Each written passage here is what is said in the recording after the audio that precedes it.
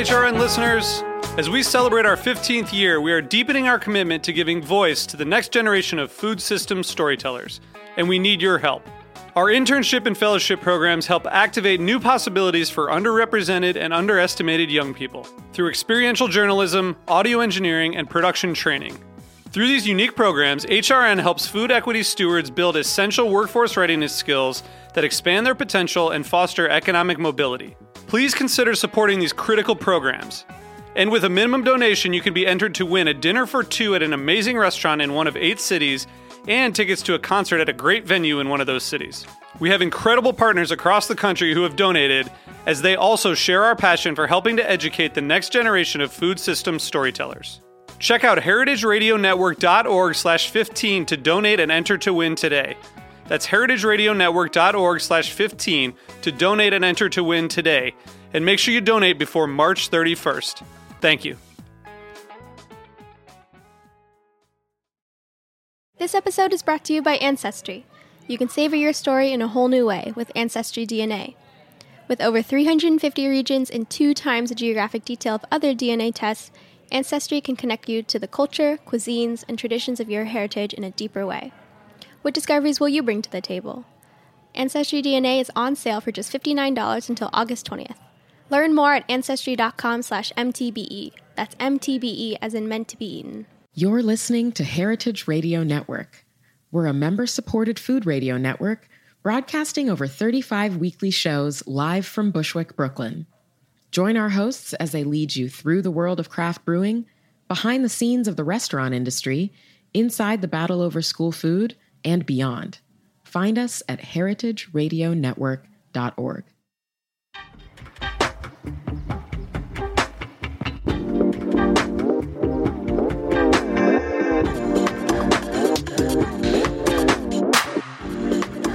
This is the season finale of Meant to be Eaten on Heritage Radio Network. I'm your host, Coralie, and joining me today is Michael Kideckel. He's written on the state of food activism, the anti-intellectualism of slow food, how and why cereal that claims to be 100% natural is in fact lying to you, and on the history and evolution of food branding. Thank you so much for joining me today. Thanks for having me. It's my pleasure.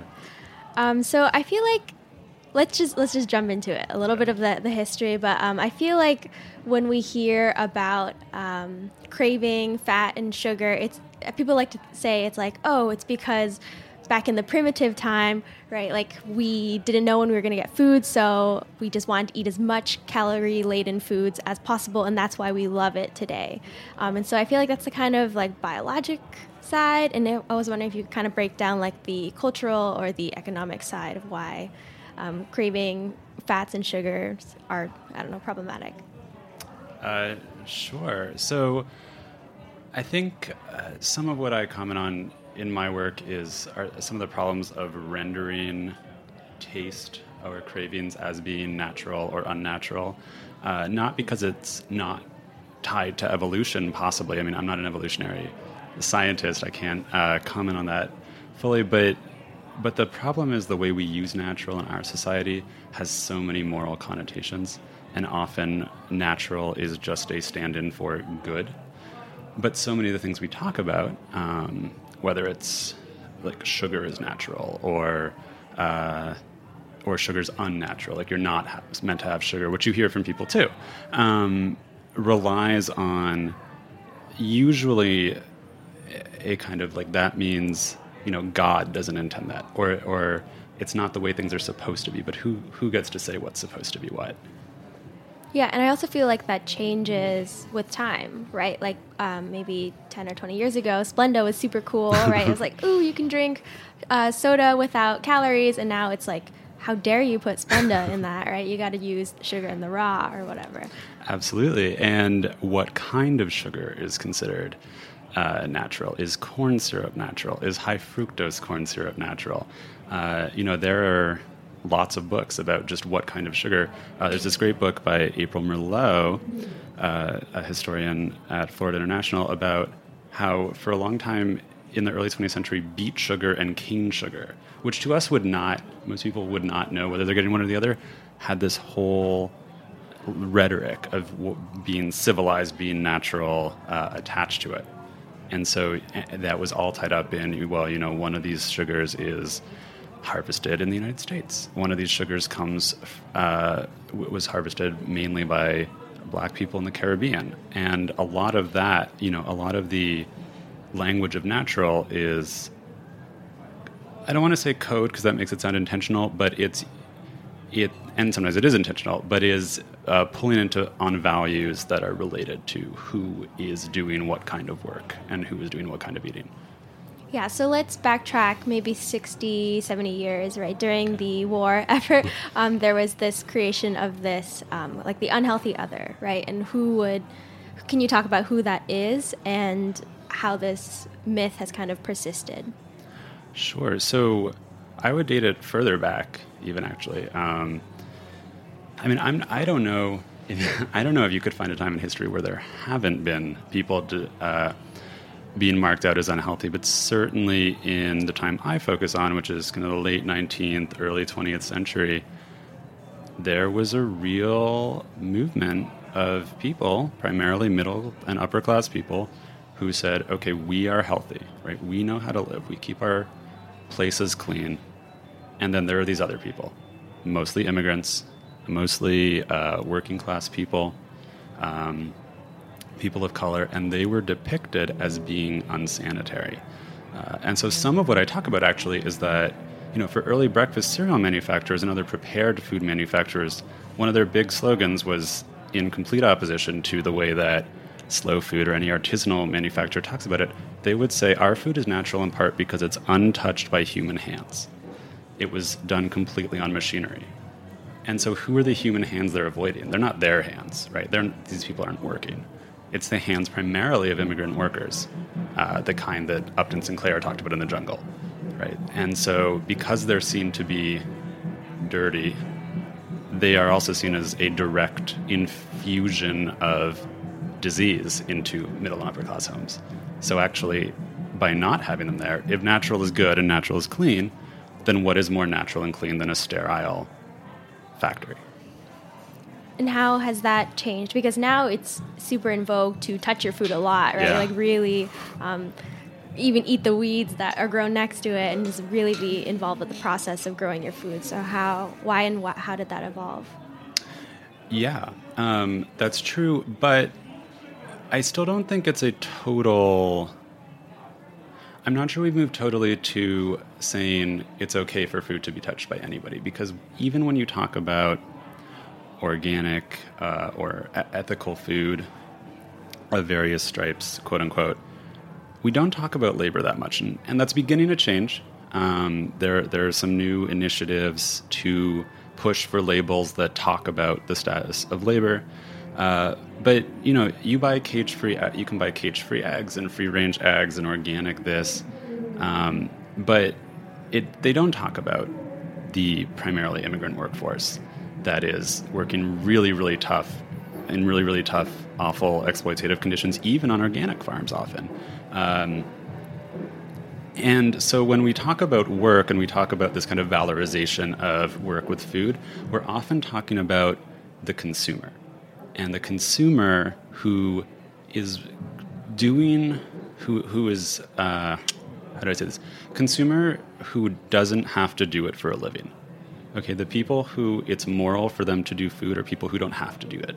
They're people who use their leisure time to work with food. Or maybe they're chefs at very high-profile restaurants, but they're not. But they are. The supposition is usually that these are people who had a choice in life. They're not confined to working with food, and that I think is an important difference. Totally, and I feel like, especially with coffee lately, there's this huge push to see which farm it was grown on, who was the farmer / the owner of the land, and while I think that's super great, I also don't understand how the consumer is to use that information, aside from going like, all right, like, great, thanks for that. So what is the point, if I may be so blunt? What is the point of knowing where things come from and who works on them? I think on the coffee, because it's also, sadly to say, it's often on coffee that is sold at a much higher price, right? And so what do they gain by telling their consumer, this is where we got it? It is traceable. Yes, that's really good. And it's sustainable, blah, blah, blah. But why and how should the consumer read this information and use it? That's a really tough question. I don't think we have an apparatus that really can tell consumers how people are being treated when it comes to their food. There's so much information to know, and there's so many variables, and frankly, most people just don't have the time to be able to do that.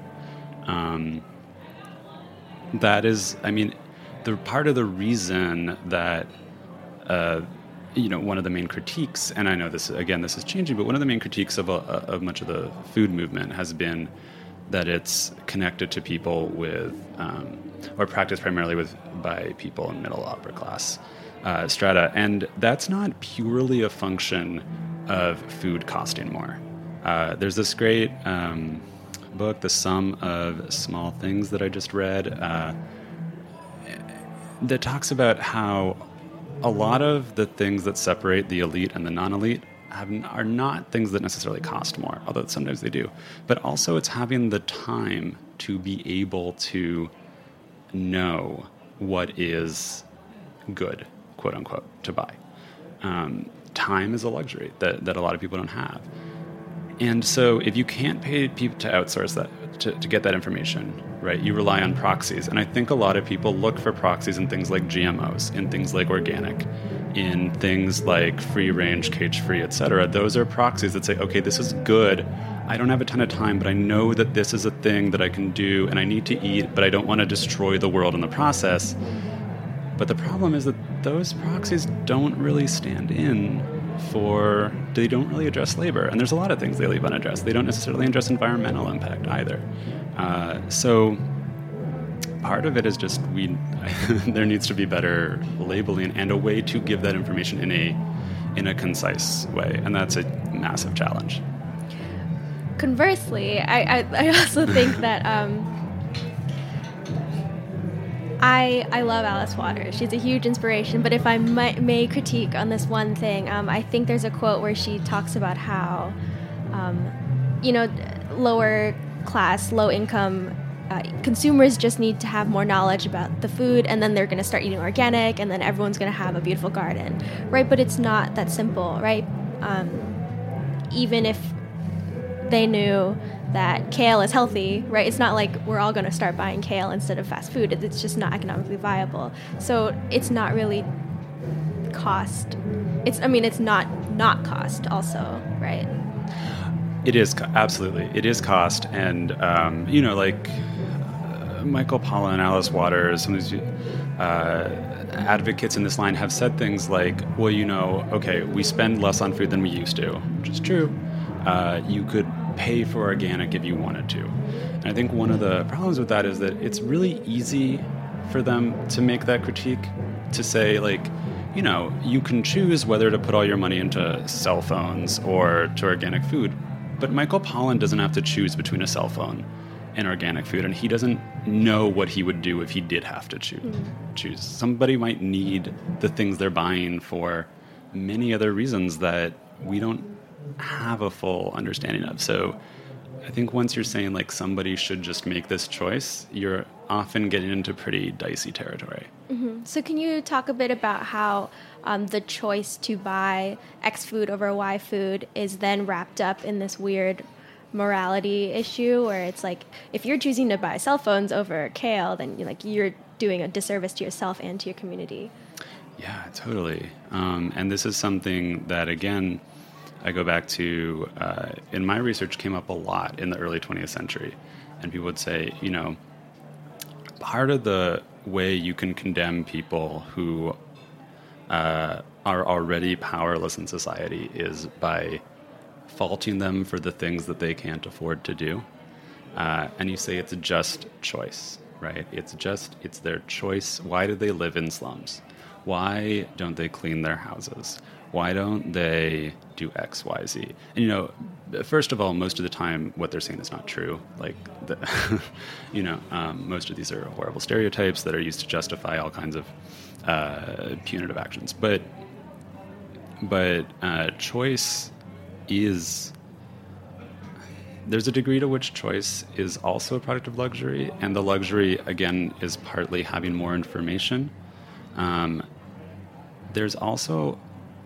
So one of the other critiques from Charlotte Biltikoff of people like Michael Pollan and Alice Waters is that even though they take ostensibly anti-consumerist stances, by putting so much of their efforts on consumer choice, they're actually embodying a consumerist ethos, because they're saying actually personal responsibility is what matters. They're saying, look, the free market provides. Do your duty as a consumer and take what's given to you. And that is not ultimately probably going to be that helpful. Yes, theoretically, if every single person stopped buying meat today, they would stop raising cows for slaughter. That is probably true. It's also very unlikely. And there are many systemic factors working against that happening, part of which is the difficulty accessing information, part of which is the system of subsidies towards unhealthy food, which is obviously something Michael Pollan talks about a lot. And I don't want to make it sound like they're completely unaware of these issues. But part of the problem, and this is what I've argued in my other work, is that language of personal responsibility based on a premise of I know what's best is actually a really useful thing for activists like Michael Pollan and Alice Waters and less famous people, but also for industry. It's the same thing that companies say when they're trying to sell food. They say, this is what's best. We know what's best because of science or intuition or whatever, tradition even. I mean, there's nothing a company's not going to invoke to sell food, and often the people writing those ads are the same, believe what they're saying.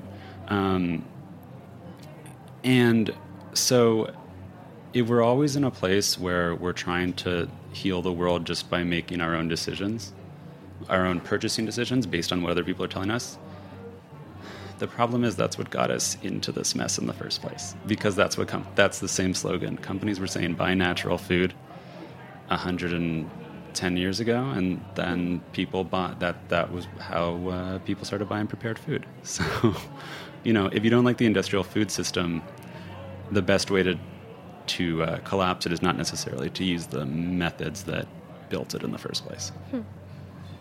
So, okay, we'll get into that later. But can we talk about a little history of how food has been used as kind of the social tool, or like as a way of acting out your social duty, right? Like I remember reading this Biltikoff book that food was kind of seen as like your way of helping the defense effort, right? Or your way of being the upstanding citizen. And so how does that look like today? Yeah, so it happens in a couple ways, right? Like food is the upstanding citizen.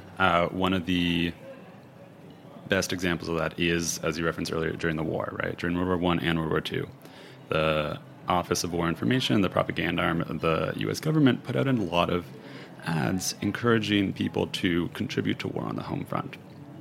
And one of the ways they wanted people to contribute to war on the home front was through rationing. So they said, use less wheat, use fewer grains, eat less meat, because they needed this food to go overseas. They needed food for soldiers. There weren't as many people working in production. So for them, that was a very literal, like, resource use thing. But food as a signifier, I think, transcends wartime and is everywhere. One of the examples that is maybe most, one example is, and you see this everywhere in New York, right? People walking around with these T-shirts that it's like the Yale University logo, but instead of kale. Yale, it says kale. Yeah. And it's like, I think that sums it up in a nutshell, right? Like it's tied into both being elite, Yale as an Ivy League university with incredibly high tuition is both very elite, but as part of the American university system has sort of the illusion of being meritocratic. Like anybody who got in is supposed to have just earned, like they just studied, right? They just listened to their teachers and did their homework. Again, it's an issue of choice. And we say if they were just a good student. And now we're recognizing, well, actually we've recognized for a long time that actually there are massive roadblocks for a lot of people to get into a place like Yale, even if their parents, even if the tuition is waived, there are massive roadblocks. But then also, right, so it's connected to both money and the illusion that personal choice is going to fix the world, and that illusion of personal choice actually, in a perverse way, can help to sustain class inequality because so many people are convinced that they made it on their own because we're a meritocratic elite. Like, yes, the world's unfair, but if somebody worked hard, they could have got here too. Please. Keep going. No, keep going. Oh no, and I think that translates to nutrition too. There's status symbol associated with having a Starbucks cup. There's status associated with subscribing to something like slow food. It just positions you as somebody who has done your homework on how to take care of yourself. And in our moment right now, health is something that is very fashionable. So, and it shows that you're making the right choices, which means if you do have problems, you're probably not responsible for them. And can you define what being healthy means today, right? Like it doesn't necessarily just mean just eating kale or just eating acai, but kind of also enjoying the food that you're eating and taking the time to enjoy the food you're eating. So yeah, what does healthy mean today, and how has that changed? Totally. So, right. So one thing Biltikoff talks about also is the kind of conflation of pleasure and health. And that's actually something new, right? Think about when we were growing up. It was always, is it healthy or does it taste good, right? Mm-hmm. Like no kid would eat vegetables. Right. That's new. When we were, in the early 20th century or something, they thought that kids' food was fruit and vegetables, that kids would just eat anything because they were born with uncivilized palates, and you had to get them in order. One of the main differences between now and the early 20th century is that in the early 20th century, you had more of the sense that flavorless food was healthy because you had self-control. It was a symbol of self-control, that you could resist overeating flavorful things and have these really bland items that were kind of resembled what they would serve in a hospital, right? Like porridge was invalid food. Not exclusively. There's obviously a rich tradition of having porridge-like meals, but as a mush, like a mushy food, is really good for sick people too. So while the blandness issue has gone away, I think the issue of self-control is still there, right? And so there's something valiant in, because everything we think is healthy now, even some things we think are healthy now will probably turn out to not be healthy, or certain diets, right? Like you can be gluten-free and vegan and still manage to eat an incredibly unhealthy diet, right? Like it's very easy, you can live on French fries and cookies if you want it, right? Like, and you'd be gluten-free and vegan. Mm-hmm. Well, gluten-free cookies, obviously. But the self-control issue is still there. And then you do sometimes see it, and this is also a move that can be very insidious, do you know that book, The Dorito Effect? No. Can you talk about? Yeah, so there's this book, and unfortunately I'm blanking on the author's name right now, but it was on the Dorito Effect. And it argues that naturally people gravitate towards food that's healthy for them. But because flavor additives have such a powerful impact on the brain, the food industry has been able to chemically manipulate us into choosing food that is less healthy, right? So this would be the inverse to what you opened with, of we gravitate towards sugar and carbs because our society has grown faster than our bodies, and we're not evolutionarily capable of living in this society. His argument is that actually, on the contrary, we are able to live in this society But we've been so duped by the chemical industry and big business that we can't figure it out anymore. And this article has resonances with stuff that Pollen will say too, right? Like Pollen has this line in Defense of Food, we know what to eat, or we used to know what to eat until we stopped listening to common sense and the wisdom of our grandmothers and tradition. The danger with that kind of reasoning is that it means that people who crave and like food that is considered to be nutritious have the right instincts. And people who crave food that is considered widely to be unhealthy have the wrong instincts. And they are either being duped or there's just something inherently wrong with them, but they need to be educated and they need to be fixed. And I think that once you're getting into the territory of saying whose preferences are good or bad, are natural and God-given, even though we don't talk about God anymore, they're talking about God. Really. It's the same model. Are God-given and natural or chemical, industrial, fake, basically, then that also can get into some pretty dicey territory. And can be a basis of authority that, again, is very amenable to industry, right? You don't know what you need, but we know what you need. This is Meant to Be Eaten. We're talking about the Dorito effect, and we'll be back right after a short break. Oh, won't you save all your pumpkin pie? Oh, won't you save all your pumpkin pie? Oh, won't you save all your pumpkin pie just for me, girl? Please don't give This episode is brought to you by Ancestry. You can savor your story in a whole new way with Ancestry DNA, and I'm excited to experience this firsthand. Thanks to Ancestry, I've had the opportunity to find out more about my own heritage.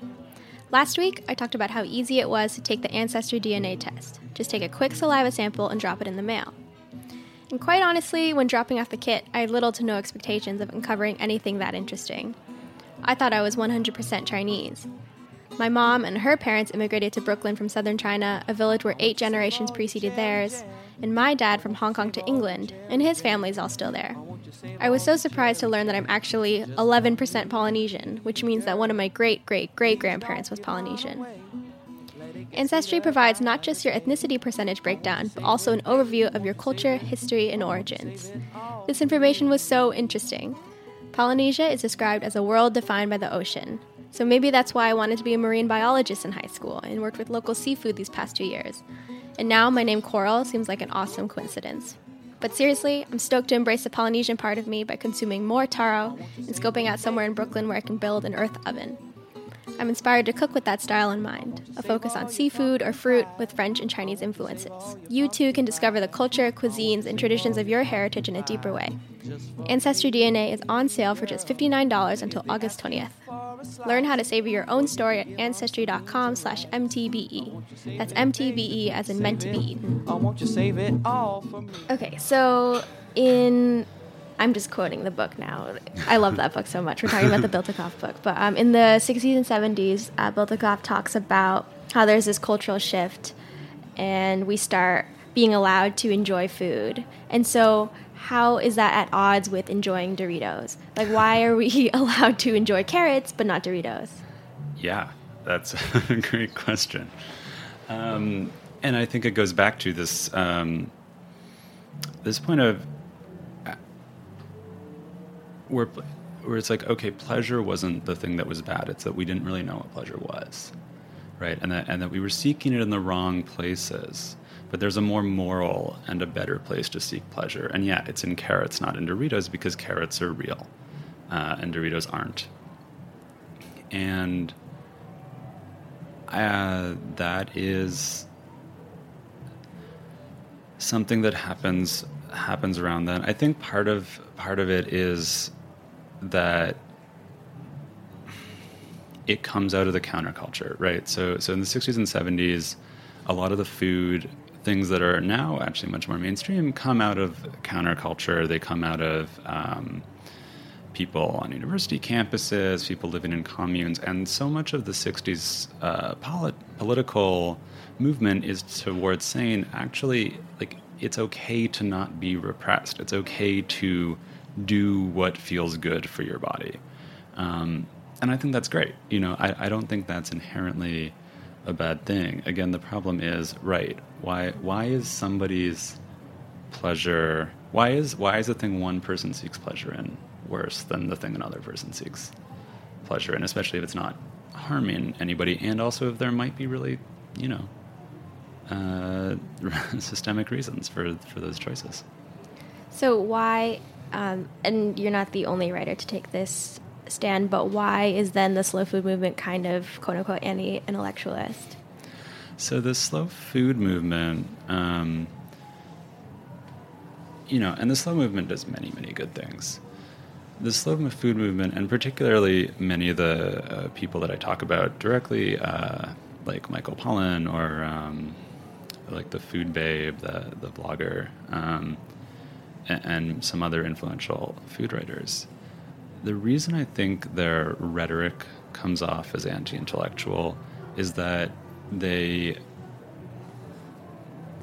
have gone from a position of saying we've been misled by some scientists working for industry, or we've been misled by science, by industry speaking in the name of science, to the fact that something is complex becomes a reason to mistrust it.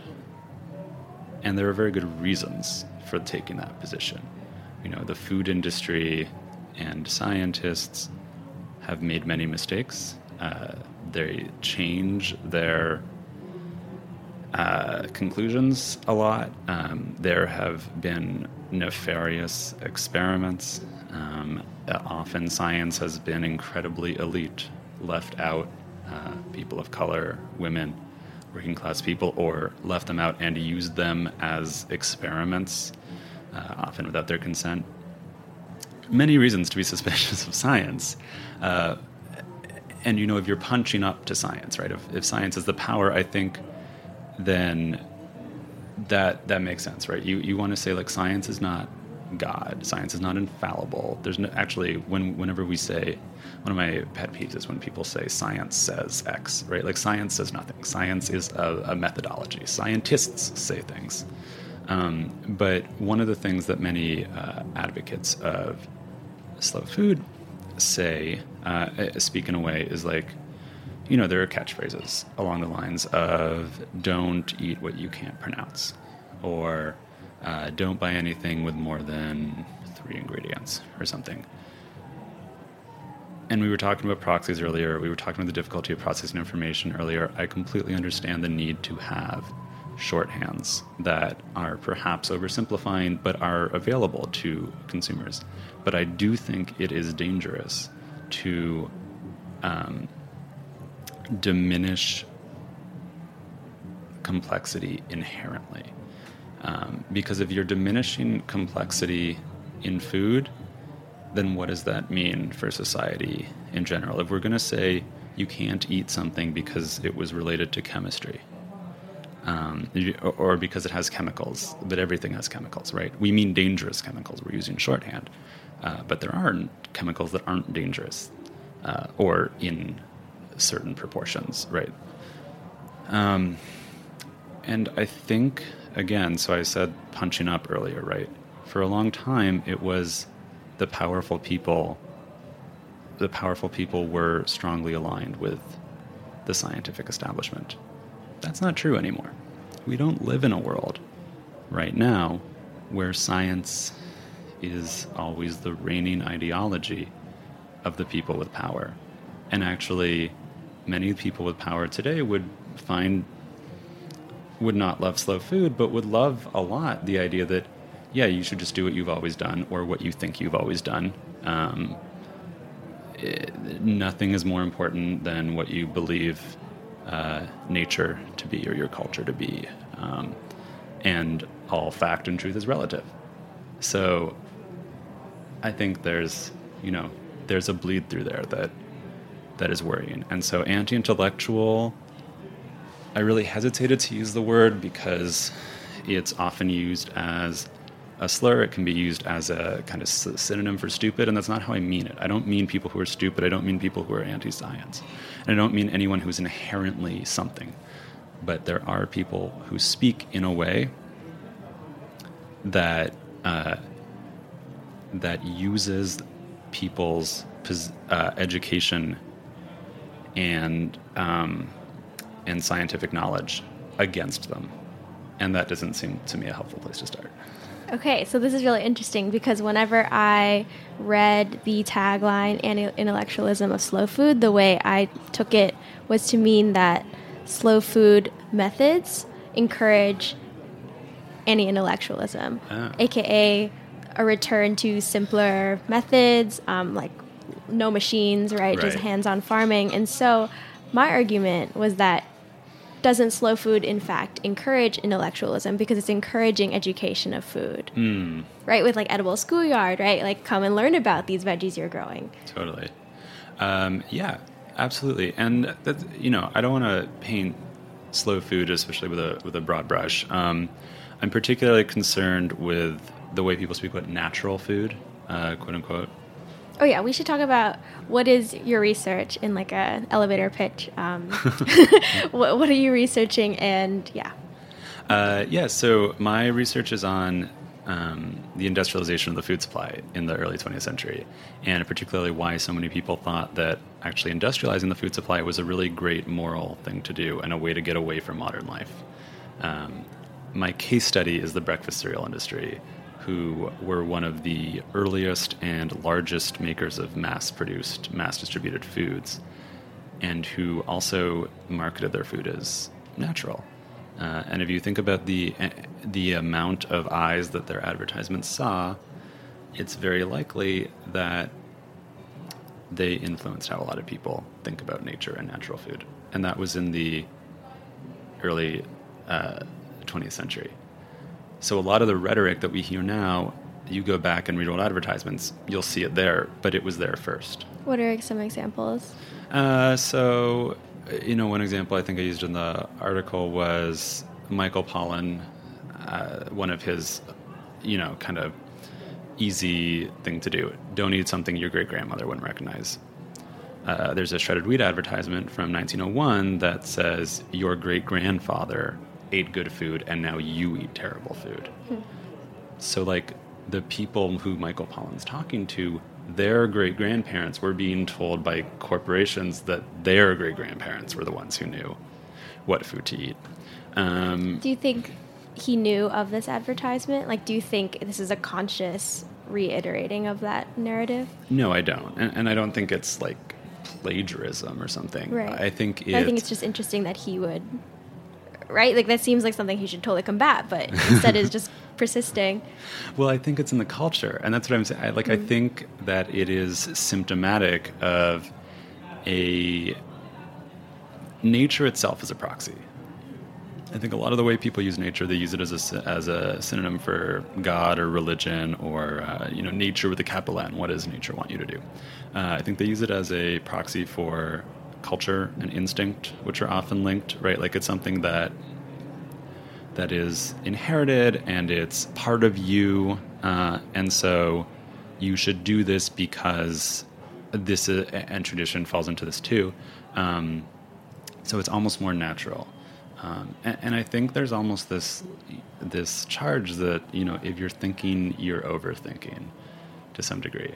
I think you're totally right about the food education. And obviously many people who are food advocates want people to be more educated about their food. But the type of knowledge they want them to have about their food is often different than the type of knowledge that would be considered valuable by a scientist. And that's not a bad thing. There needs to be more openness to knowing about how a food exists culturally, how a food exists in its ecosystem, how a food exists in a really macroscopic way. But that doesn't mean that knowing about food in a microscopic way, what has been labeled nutritionism, that knowing about protein, carbohydrates, sugar content, this is all oversimplification. This is all reduction of something more complex than we really understand into things we can use as shorthand, but so is the reduction of food to, oh, this is like cultural, or this is natural, or this is unnatural. Like, it's all shorthand. So I don't see. So it's emphasizing. If I could push on that a little bit. Yeah. What is it shorthand for? Natural, you mean? Yeah. I think it's often shorthand for good or moral. I think it's shorthand for the things I was mentioning: good, moral, right to do, and you should do it. Right. If something's more natural, they didn't always use natural that way. There was a time when natural really meant perishable. You wanted to stay away from something that was natural. But today, natural tends to mean good. Right. So, like, I shop at a farmer's market on Saturday. I'm making the good moral choice. Exactly. Okay. And I think also intuitive. Like we were talking about before, what senses you have. And the one thing that a lot of cereal advertisements or any advertisements would talk about too was kind of the difference between intelligence and knowledge. So knowledge is something that's cultivated and acquired through book learning. Intelligence is God-given. And I think that you get that today too with think about the intelligence as your connection to something that's bigger than you, like a larger culture, a larger natural heritage of humanity. And knowledge is the things that scientists have been working to create, and that's almost like hubris. Like, how do they think they could understand something so unknowable as nature? But why is it that the only way to access quote-unquote natural, good-for-you foods is through alternative systems or super pricey systems? Like, why do we live in a world where that's right? Where that's the way? I know this is a big question, but yeah, your take. Well, I think a lot of it is subsidies and incentives for the farm system. There's not a lot of incentive to create food that is perishable or diverse. Simplification is profitable. Then distribution is a major challenge, right? Like, what part of the reason that boxed foods came about to begin with is because they're much easier to store, they're much easier to transport. You can use things that people won't buy in them. You can use really ugly cobs of corn that people are never going to take home from the supermarket, or that will rot before they get there. So, and part of the reason that people first gravitated towards those foods is because they could be trusted. They were perceived as being trustworthy, right? So you go to a farmer's market and you see a lot of stuff that's sitting out in the open, and now there are regulations, and now that stuff is all great, and it's usually very high quality produce. That was not the case when you were walking through the Lower East Side looking at push carts and what they had on offer. That was not going to be like the Union Square farmer's market produce. So when you saw something that said, okay, wait, this is... But there is still that kind of blind trust of farmer's market today. I feel like, I'll see a peach and it'll be, $5 a pound at the farmer's market, and I'll just think like, oh, well, it was grown locally and by a farmer, and there's a farmer right there, and so this must be superior peach to the one that's at the Whole Foods even, right across the street, or at the Kroger. And so what's up with that? Yeah, I think some of that is the morality, right? Like, you'd have to do empirical tests on this, but I would have to guess that most people shown the same piece of food and told that it came from different places would see it in a totally different way. And it's because our food is not just food, right? It's not just sustenance at all. It has so many moral connotations wrapped into it. And when you buy that $5 peach from the farmer's market, it's not just a peach. You're buying environmental sustainability. You're buying health. You're buying supporting a local farmer. You're buying having gotten out in the sun to buy it. You're buying knowing about a more rarefied place to buy produce, right? So that part of that is what makes that purchase worthwhile, even if it doesn't taste as good. And then I think there's also training yourself, right? Like, it used to be that people who were going to have social status had to train themselves to like wine. Now you have to train yourself to like vegetables. You have to train yourself not to like sugar, right? Like, because again, our natural preferences, quote unquote, right? Like the preferences that we come into our 20s with are not considered to be good enough necessarily if we want to fit into a certain social world. Mm-hmm. Yeah, this was actually on a previous episode where I talk about how it's now very cool to like funky things or rotten things or Right, even yeah, like yeah. weeds, right? And then weeds are being sold at like $20 a pound at the market when it's like you could just pick that off the ground.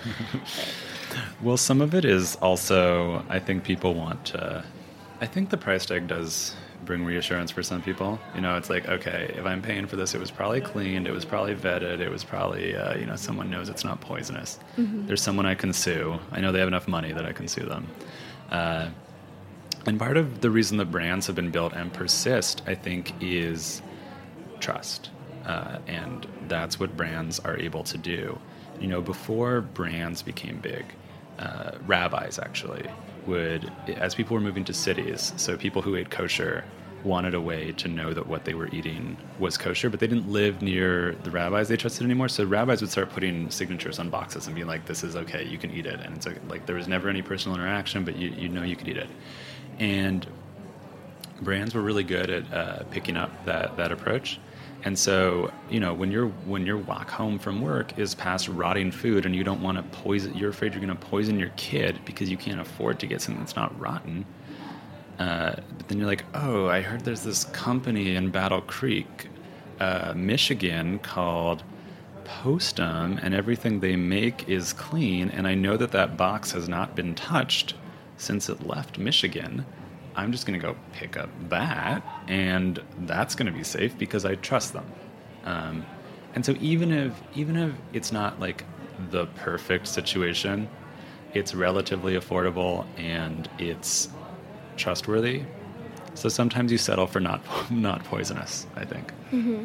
Yeah, so this is super reductive, but the two big food branding trends that I'm seeing a lot lately is like the artisanal craft trend, mm-hmm. and then there's also like the super sleek futuristic food as fuel brand. Oh, like Soylent. Like Soylent, yeah. Exactly. And so can you fill in all the gaps of this landscape for me? I wish I could. It's amazing. I think you're totally right. It's this, I think some of it is reaction. I think some people were artisanal and craft stuff has been around now long enough, and the cultural moment has I think been fighting against reduced foods for long enough that we're now at a moment where we can say where I think the backlash is in full swing, right? Mm-hmm. Where you can say artisan pita chips. Well, like artisan, well that, but then also like, yeah, I can just have this perfect blend of nutrients and that's fine, mm-hmm. like that, and that's somehow like now you're rebelling against slow food because it's now the cool thing to do, right? Mm-hmm. I think there's also a division going on between like, okay, well, reduced food is okay, but it has to be the right type of reduced food, and it's still like I wouldn't eat Doritos, but I'll have Soylent, or I wouldn't have a granola. Like, is Soylent really that different than Slim Fast or Ensure? I don't really know.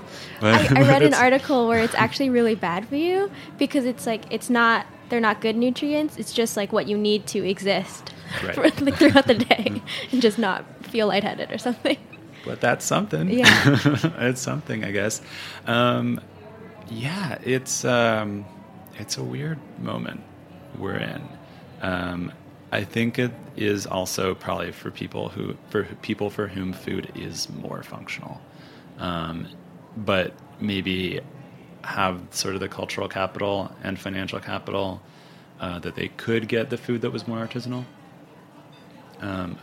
Even some of the artisanal food, though, still breaks it down into being very functional, right? Like you'll still, like if you walk into I don't know, like where would you put a juice bar? Is that functional or artisanal? Ooh, it depends. It depends on the juice bar because I feel like there are juice bars that really stress. I feel like juice bars that stress the type of produce that is used mm-hmm. is artisanal. But if it's like meal replacer, protein, flax, nana shake, then that's more functional, right? Right. Right. And they get mixed up. I mean, they get put together like naked juice. Like I would put Jamba Juice as not functional. I would put Jamba Juice as functional. Okay. And then I would put like a cold pressed juicery as artisanal. Okay. Because they have different approaches. I think, though, even some of the artisanal food is like, if you eat this, like, number one, you're saving the world. But if that's not good enough for you, you're also going to lower your heart rate, make your cholesterol better, live 70 years longer, and have perfect children. Mm-hmm. Like there's... Wait, what's this food? No, I'm kidding. So you don't know. So I think that's definitely... I think that health issue never feels that far from the surface, even if it's not being spoken about in exactly the same terms. Mm. So I think that's all we have time for today. Okay. Thank you so much for joining me today. Thanks for having me. We have still a lot of unanswered questions, but I feel like that's kind of the state. This is all in. Absolutely. So, thank you so much. This is the last episode of this season, so our fall season returns September 5th.